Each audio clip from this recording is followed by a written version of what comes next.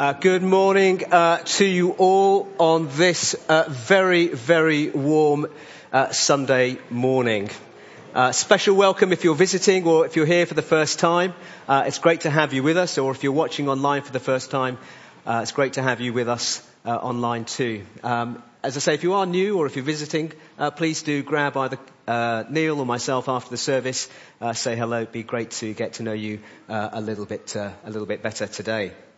However, before we start the service formally this morning, let's just take a moment to still our hearts, put down the distractions, put aside the heat that we're feeling, and just take a moment to quieten our hearts and just be mindful of the fact that we come this morning together to worship the one true living God.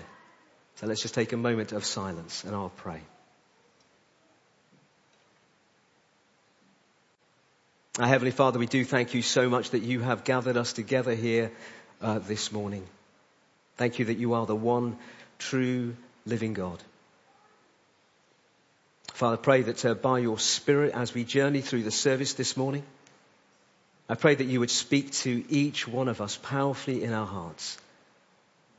And might we know the depths from which you have rescued us, and the joy of the new life you have given to us.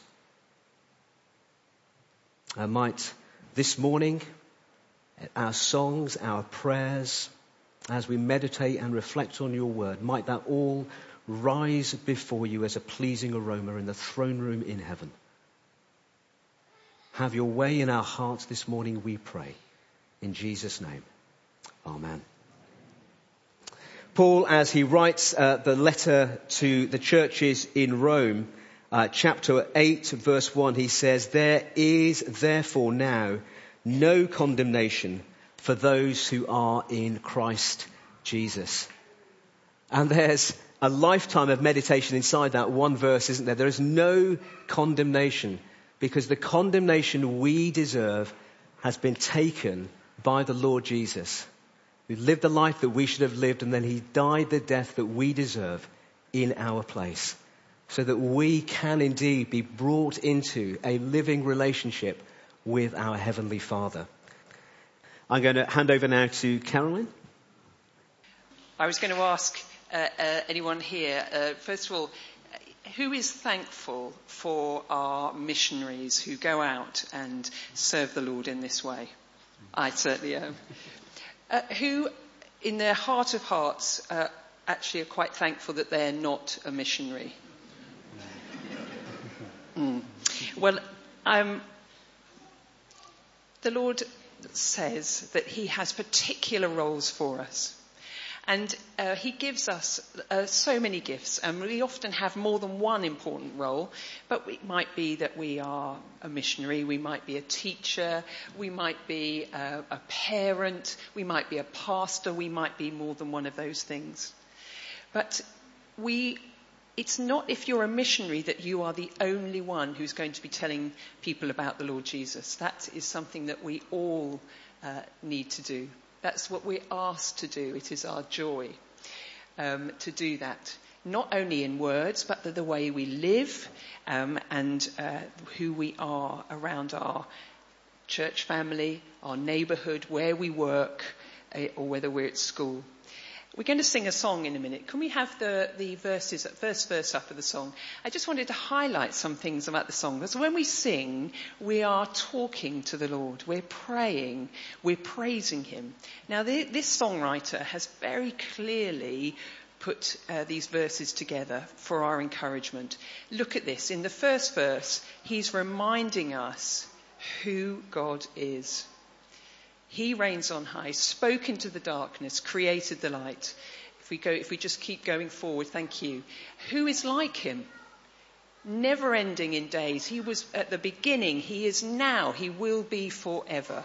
And then the chorus says, show your power. We need to be reminded that we serve a God like that. Show your power, Lord. Then as we go into the next verse, this is our response to it. We know that the gospel is our salvation, but it also is the salvation for our nation. And it's the power of God And this last little bit, for our inheritance, our gift from you, Lord, one of our many gifts, is to seek and save the lost through his power, not by our power. And then our chorus says, send your power.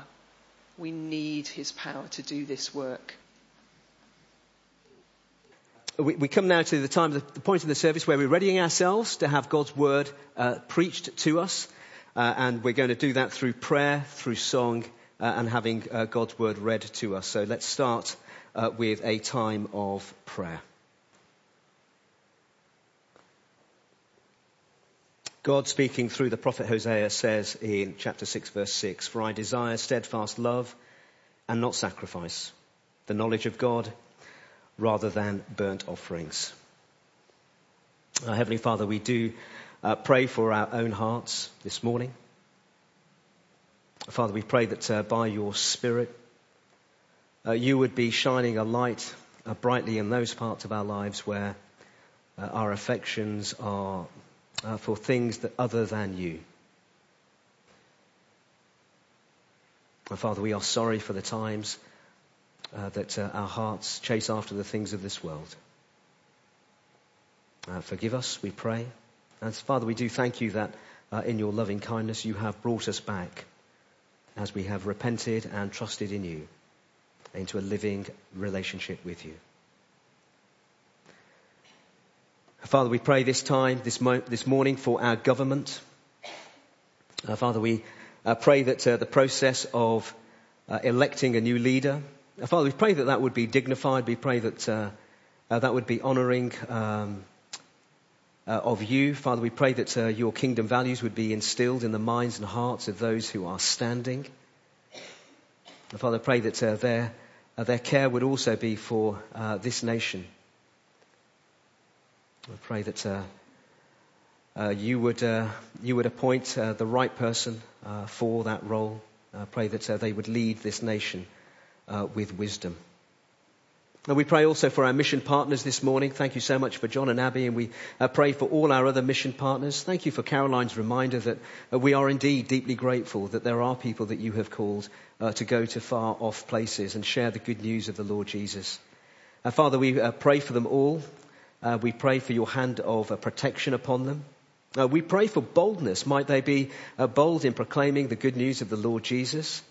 And Father, we do pray that in your goodness that you would allow a great and mighty harvest to be seen in the places where our mission partners are working. I pray that our hearts here would be faithful toward them in prayer. I pray that our lives would be faithful towards them as we give generously to the mission that you have called them to. And so, Father, help us to be ever mindful of those that you have called to work for you, to partner with you in the gospel in places far from Long Crendon.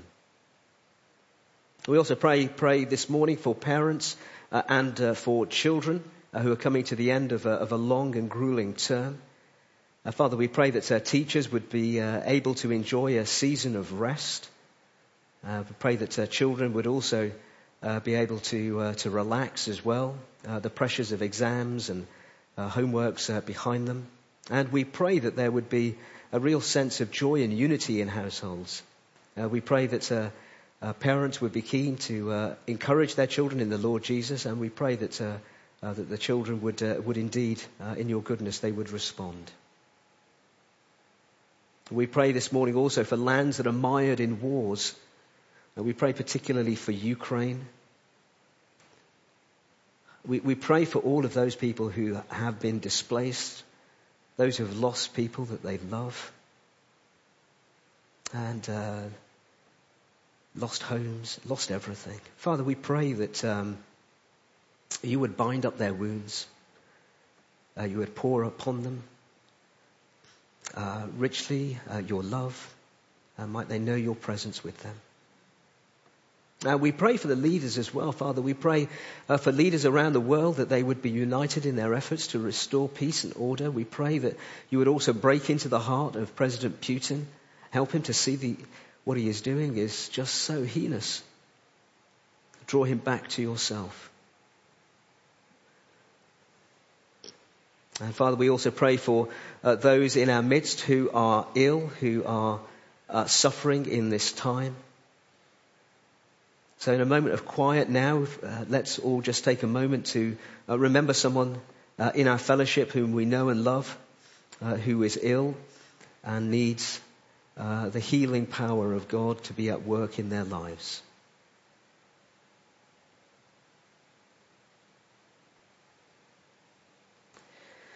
And Father, we pray this morning for the reading of your word as Jackie comes to read.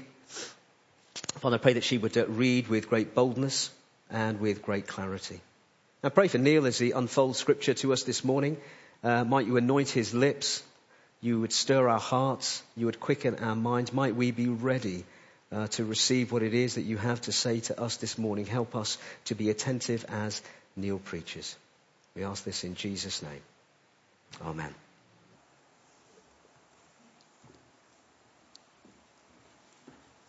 So as you know, we're reading from Hosea, so you might want to find that. And to give us some context for the passage this morning, Hosea prophesied during 753 to 722 BC. This was during a rebellious time in Israel's history, just before the northern kingdom, Israel, went into exile. Chapters 1 to 3 use Hosea's own marriage as a parable for the relationship between God and Israel. The shocking image is of an unfaithful wife, as Israel is unfaithful to God. In this morning's reading, chapters 4 to 6, the Lord accuses Israel of continual unfaithfulness to him. He calls them to acknowledge their guilt, turn back to him in repentance, and live for him as their God. I'll read a section from chapter 4, verses 1 to 3, and then from 5:13 to 6:6. The charge against Israel. Hear the word of the Lord, you Israelites, because the Lord has a charge to bring against you who live in the land. There is no faithfulness, no love, no acknowledgement of God in the land. There is only cursing, lying and murder, stealing and adultery. They break all bounds, and bloodshed follows bloodshed. Because of this, the land dries up, and all who live in it waste away. The beasts of the field, the birds in the sky, and the fish in the sea are swept away. Hosea chapter 5, starting at verse 13. When Ephraim saw his sickness and Judah his sores, then Ephraim turned to Assyria and sent to the great king for help. But he is not able to cure you, not able to heal your sores. For I will be like a lion to Ephraim, like a great lion to Judah. I will tear them to pieces and go away. I will carry them off, with no one to rescue them. Then I will return to my lair until they have borne their guilt, and seek my face. In their misery they will earnestly seek me. Come, let us return to the Lord. He has torn us to pieces, but he will heal us. He has injured us, but he will bind up our wounds. After 2 days he will revive us, and on the 3rd day he will restore us, that we may live in his presence. Let us acknowledge the Lord. Let us press on to acknowledge him. As surely as the sun rises, he will appear. He will come to us like the winter rains, like the spring rains that water the earth. What can I do with you, Ephraim? What can I do with you, Judah? Your love is like the morning mist, like the early dew that disappears. Therefore I cut you in pieces with my prophets. I killed you with the words of my mouth. Then my judgments go forth like the sun. For I desire mercy, not sacrifice, and acknowledgement of God rather than burnt offerings. Thanks, Jackie, for reading. It's good to be back in the building rather than preaching from my office. Let's pray as we come to God's word. Teach me, Lord, the way of your decrees, that I may follow it to the end. Give me understanding, so that I may keep your law and obey it with all my heart. Direct me in the path of your commands, for there I find delight. Amen. Well, a newspaper columnist wrote these words earlier this year about our outgoing Prime Minister. He wrote, "Like a serially unfaithful husband pleading with his much betrayed wife for one last chance," a speech he's had plenty of practice at, Boris Johnson is telling anyone prepared to listen that he can change. Don't kick me out of the house.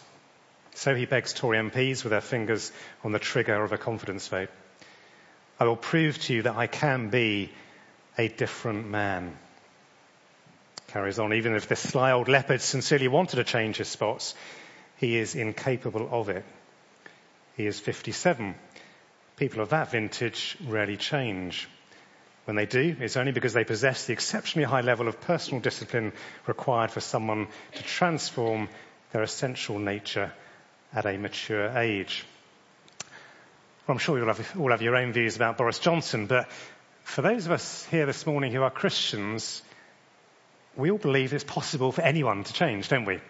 Even people as old as the Prime Minister. But it won't be us trying harder through our own strength, but trusting that God can change us on the inside. We're in the middle of a sermon series in the book of Hosea, and last week we left the story of Hosea buying back his adulterous wife, Gomer, and telling her how she should remain faithful to him. And we were left wondering, well, will she do that? Will she change? Will they end up living happily ever after? Well, it's the last we hear of the couple in this book because the rest of the book focuses on the relationship between God and Israel, which the marriage of Hosea and Gomer is meant to symbolize. Chapter 3 ended with the prophecy in verse 5. Afterwards, the Israelites will return and seek the Lord their God and David their king. They will come trembling to the Lord and his blessings in the last days. Well, as we said, that was a prophecy about the coming of the Messiah, Jesus Christ, the Son of David, and a time when the people of Israel would turn back to the Lord. But what will Israel do in the time of Hosea in the 8th century? Will she turn away from her idols? Will she return to the Lord? And what's this got to do with me today? Well, the answer can be found in chapter 6, verse 7. Because there it says, as Adam, or as you read in the footnote there, like human beings, they have broken the covenant. They were unfaithful to me there. Ever since the fall, when the first human beings, Adam and Eve, rejected God's rule over their lives, human beings have been unfaithful to God. That includes his chosen nation, Israel, then, and that includes us in the UK today. Sadly, what was a predominantly Christian country has turned its back on God.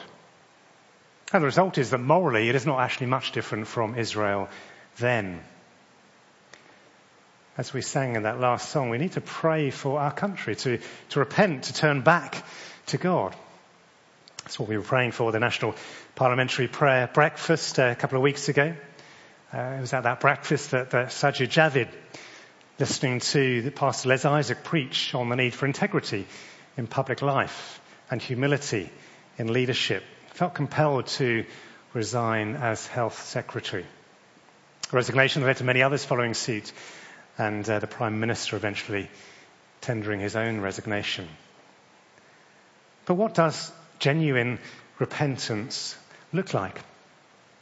Well, the three aspects we can find in these chapters that we're going to look at this morning.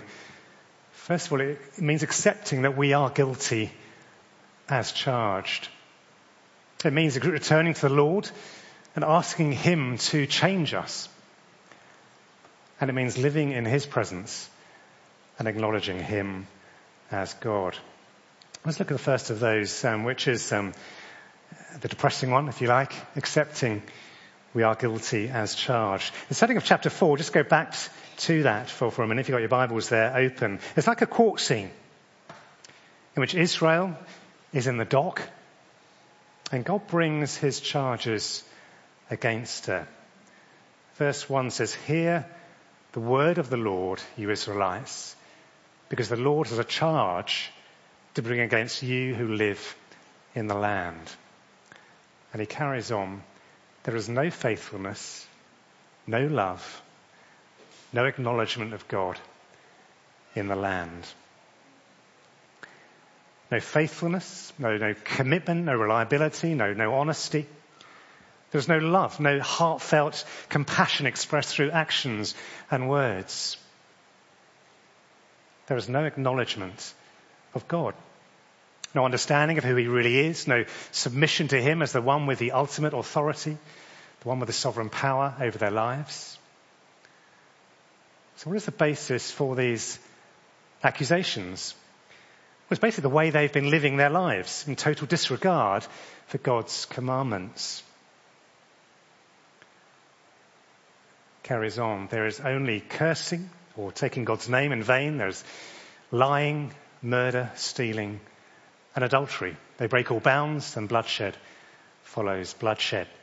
Carries on. Because of this, the land dries up, and all who live in it waste away. Beasts of the field, the birds in the sky, and the fish in the sea are swept away. The last verse demonstrates the impact of sin on the whole of God's creation. Well, it's quite an accurate description of the moral state of our country and many others today, isn't it? You could say the Prime Minister sets the tone for our country, which at one level he does, but at another level, the country elects the Prime Minister that they're comfortable with. And so repeated adultery, even though it demonstrates a lack of trustworthiness, is not seen by many as a serious enough character flaw to disqualify someone from leading the country. It should not be surprising that when there is no acknowledgement of God in a country, it will lead to moral decline. To acknowledge God is to submit to his authority. It's the authority of our lives. It means to keep his moral commandments. To love God, to be faithful to him, is to want to live a life that pleases him, which again means being obedient to his commandments. If you don't accept an objective standard of morality established by a higher authority, then how do you decide what behaviour is acceptable? Well, basically, you just do what feels right, don't you? You follow what everybody else is doing. And so it will change from place to place, from time to time, as people think they are becoming somehow more wise. Well, God's standards don't change because they are perfect. They are valid for every human being in every part of the world, in every point in history. The problem comes when people reject God and his commands. And that is the charge being levelled against Israel. It's not ignorance, it's deliberate rejection. Look what he goes on to say. Because you have rejected knowledge, I also reject you as my priests. Because you have ignored the law of your God, I also will ignore your children. Knowledge here is knowledge of God as revealed to us through his law, the word. His people have deliberately chosen to reject his word. And when you reject God's word, it leads to worship of something or someone else. And so verse 7, it says there, they exchanged their glorious God for something disgraceful. Or in verse 17, Ephraim or Israel is joined to idols. God has made himself known to us through his word and through his Son, whose teaching is also included in his word that we have today. The Bible contains all we need to know God. It contains all we need to live a life that is pleasing to him. The problem in this country is that many people have not taken the trouble to see what God's word says because they think they know better. Even for Christians, we don't know God's word as well as we should. It's the reason we provide resources for parents and home to teach their children, because we know the importance of what God's word says. If we don't have confidence in God's word and its authority, we won't be able to challenge the views of a society that has rejected God. And we'll be vulnerable. We'll start to reinterpret it to say what is not quite so offensive to others. So it doesn't make us feel maybe a bit old-fashioned or bigoted or other accusations that may be thrown at us. Societies change, leaders change, but God's word never changes because he is perfect. And as the one who made us, he knows what is best for us. There is also here criticism of the spiritual leaders of Israel. And as church leaders, we have a big responsibility to teach the word of God faithfully, to do what God wants and not what people want. And for that, we need your prayers. We need to pray for church leaders throughout the country, that they will all submit to the authority of God's word and not just go with the flow of a society which doesn't acknowledge God. Ultimately, we are all guilty of the charges set against us. We don't know God, we don't love God, and we're not faithful to God as we should be. And genuine repentance means accepting our guilt, that we are guilty as charged, and not trying to pretend that we are somehow innocent. Well, secondly, genuine repentance means returning to the Lord and asking him to change us, recognizing we can't change ourselves. We are powerless to do so. The sin of Israel has so corrupted them that they can't see their guilt. They can't see their need for God. They are, in the words of chapter 4, verse 16, like a stubborn heifer. The more we turn away from God, the more we don't acknowledge him, the more we become hardened in our sin to the extent we no longer become aware of what we're doing, and that it can possibly be wrong. We don't think we need to change. Often it is, as we said last week, when things are going well, that we don't think we need God. Or we'll just try and find solutions to our own problems in our own strength. Have a look over the page at chapter 5, verse 13. There it says, when Ephraim saw his sickness and Judah his sores, then Ephraim turned to Assyria and sent to the great king for help. But he is not able to cure you, not able to heal your sores. Israel's mistake was to turn to other kings, to other human armies for their help, instead of the sovereign God who is in control of all of the armies of the world. How often do we try and sort things out in our own strength instead of spending more time in prayer, asking for God's help to intervene in our situation? Well, the warning in the passage is that if we carry on in our stubborn, rebellious ways, God will close his ears to us and God will punish us. Verses 14 to 15 show just how much our adulterous ways breaks God's heart. Have a look at verse 14. It says there, for I will be like a lion to Ephraim, like a great lion to Judah. I will tear them to pieces and go away. I will carry them off with no one to rescue them. Then I will return to my lair until they have borne their guilt and seek my face. In their misery, they will earnestly seek me. It's as we accept our guilt and our weakness that we can turn to the Lord and ask him to change us. And so chapter 6 starts with this great encouragement from the speaker. He says, come, let us return to the Lord. He has torn us to pieces, but he will heal us.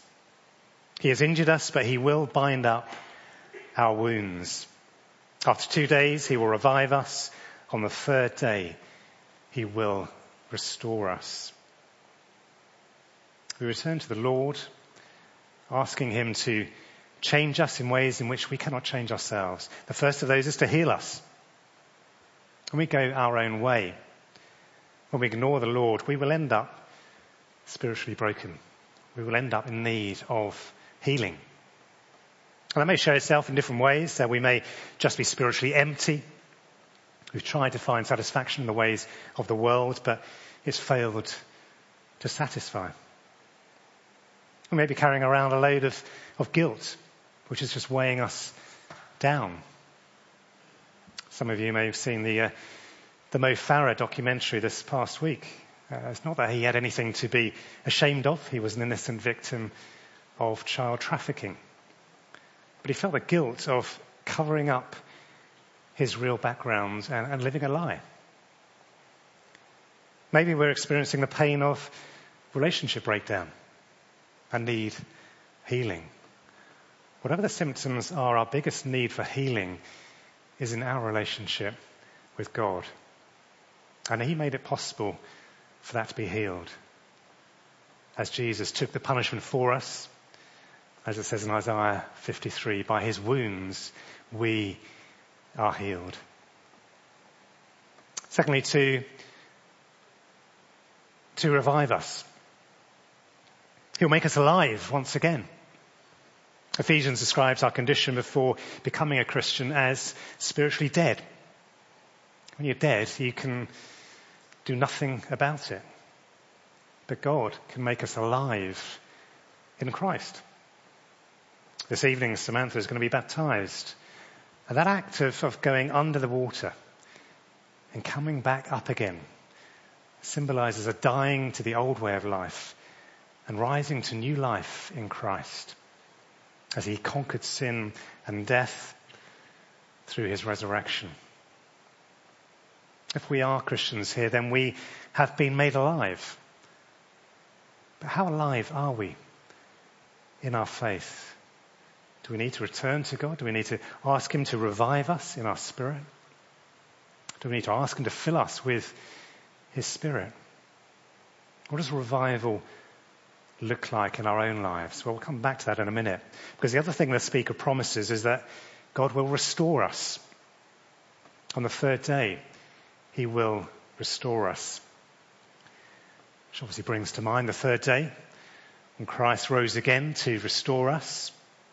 But what is that restoration? Well, it's a restoration of a relationship with God. A relationship that's been broken that only God can restore. Last week we saw it in terms of God renewing his wedding vows. Remember what we read there? We read this with God saying, I will betroth you to me forever. I will betroth you in righteousness and justice, in love and compassion. I will betroth you in faithfulness, and you will acknowledge the Lord. Do you remember when Peter denied Jesus 3 times and Jesus restored him? What was the question that he asked him 3 times? He said, Peter, do you love me? Do you love me, Peter? Well, as we return to the Lord and ask him to change us, he will heal us. He will revive us. He will restore us. But for what purpose? Well, the third aspect of genuine repentance is living in his presence and acknowledging him as God. It says after 2 days he will revive us. On the third day he will restore us so that we may live in his presence. Let us acknowledge the Lord. Let us press on to acknowledge him. As surely as the sun rises, he will appear. He will come to us like winter rains, like the spring rains that water the earth.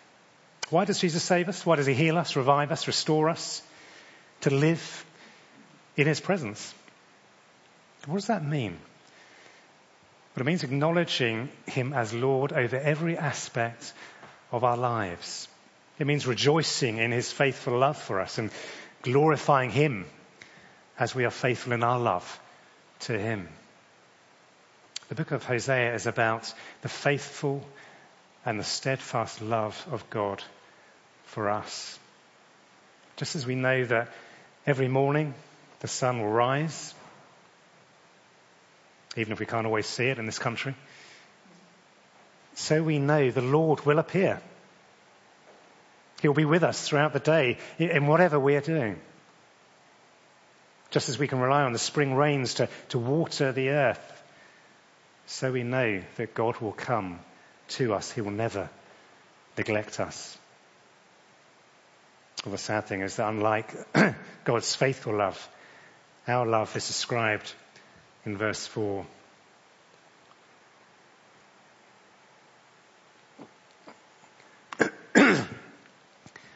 Have a look at verse 4. It says, like the morning mist, like the early dew that disappears.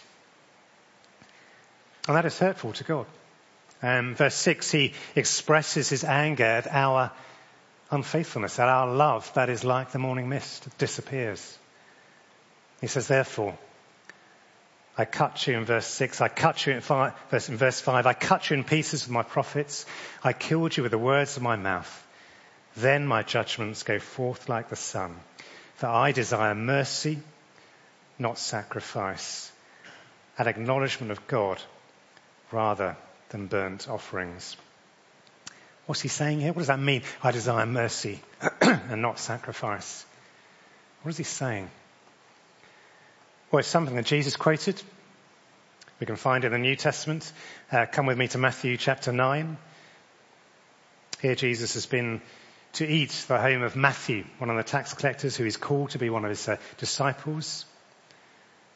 And they were told in verse 10, many tax collectors and sinners came and ate with him and his disciples. When the Pharisees saw this, they asked his disciples, why does your teacher eat with tax collectors and sinners? On hearing this, Jesus said, it is not the healthy who need a doctor, but the sick. But go and learn what this means. I desire mercy, not sacrifice. For I have not come to call the righteous, but sinners. What Jesus is saying is that I want those who admit their guilt, who come to me in genuine repentance, to be forgiven, to be restored, and to be revived. I want those who love me sincerely with their hearts. I desire mercy. I desire steadfast love. I'm not interested in those who are self-righteous, who think they're okay because they follow all the rules. In today's terms, he's saying to be a Christian is not just someone who goes through the motions. It's not somebody who attends church from time to time, does the things expected of them. That's no different than the people of Israel bringing their sacrifices and then going off and worshipping other gods. He's saying, I want your heart. I want your steadfast love for me. I want you to live in my presence and acknowledge me as your God. I want to have a relationship with you. What does that look like in everyday life? Living in God's presence. It was to walk through life with Christ next to you. To experience him as a real, living, powerful person. It's to carry the yoke together. Except he's really the one carrying the heavy part of it. It means relying on his strength for everything you do. It means being co-workers in the gospel. It means on a Monday morning when you go to school or to work or you're at home, he sees everything you do and you're not ashamed because you're living for him. You are relying on him to resist temptation. It means when you have that difficult decision to make, you seek his wisdom and guidance before you do anything.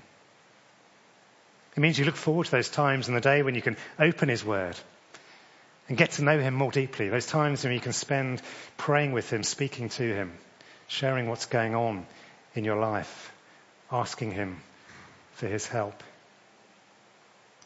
It means you are constantly asking him, who is it that you can help and support? And asking him for the gifts and the strength to be able to do that.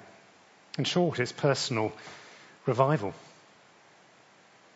As the Christian leader, the American Christian leader Stephen Alford once said, revival is ultimately Christ himself, seen, felt, heard, living, active, moving in and through his body on earth. God wants us to live with him and for him. So let me leave you with this question to think on. What would it look like for you this week to live in God's presence and to acknowledge him as God? Let's pray.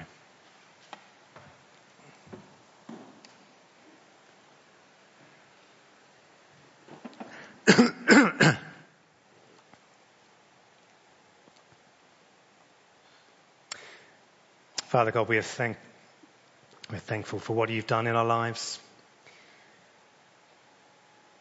We accept that we are guilty of those charges leveled against us. We don't know you. We don't love you. We're not faithful to you in the way we should be. But thank you that you can change us. And we pray for any here this morning who have not experienced that turning back to you and receiving your forgiveness. Lord, we pray they would come to you and ask for that.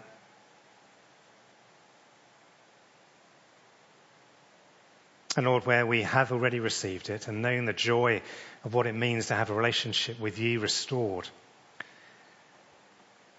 we're sorry where we continue to be unfaithful to you. We ask for your forgiveness. And we pray for revival, Lord. We pray you would restore us. We pray that we would be able to live in your presence and know you by us day by day, your constant love, your constant power in our lives. May we experience that in a real way. May we enjoy spending time with you. May we acknowledge you wherever we may be this week. May people see and know that we belong to you. In Jesus' name, amen. Now that does bring us to the end of our service this morning. If the Lord's spoken to you this morning and you would like someone to pray with you, please do pray with the person that you came to church with this morning, or grab Neil, Colin or myself. Be a delight and a privilege to pray with you. Just a reminder for us as we chat over tea and coffee afterwards, what was the question that Neil asked us to ponder? It was this from Hosea 6:2-3. What will it look like for you to live in God's presence and acknowledge him as God this week? So please do chat about that over tea and coffee afterwards. And some words of hope and encouragement for us as we go into the week ahead. Paul writes to the church in Romans 15:13. May the God of hope fill you with all joy and peace in believing, so that by the power of the Holy Spirit you may abound in hope. Amen.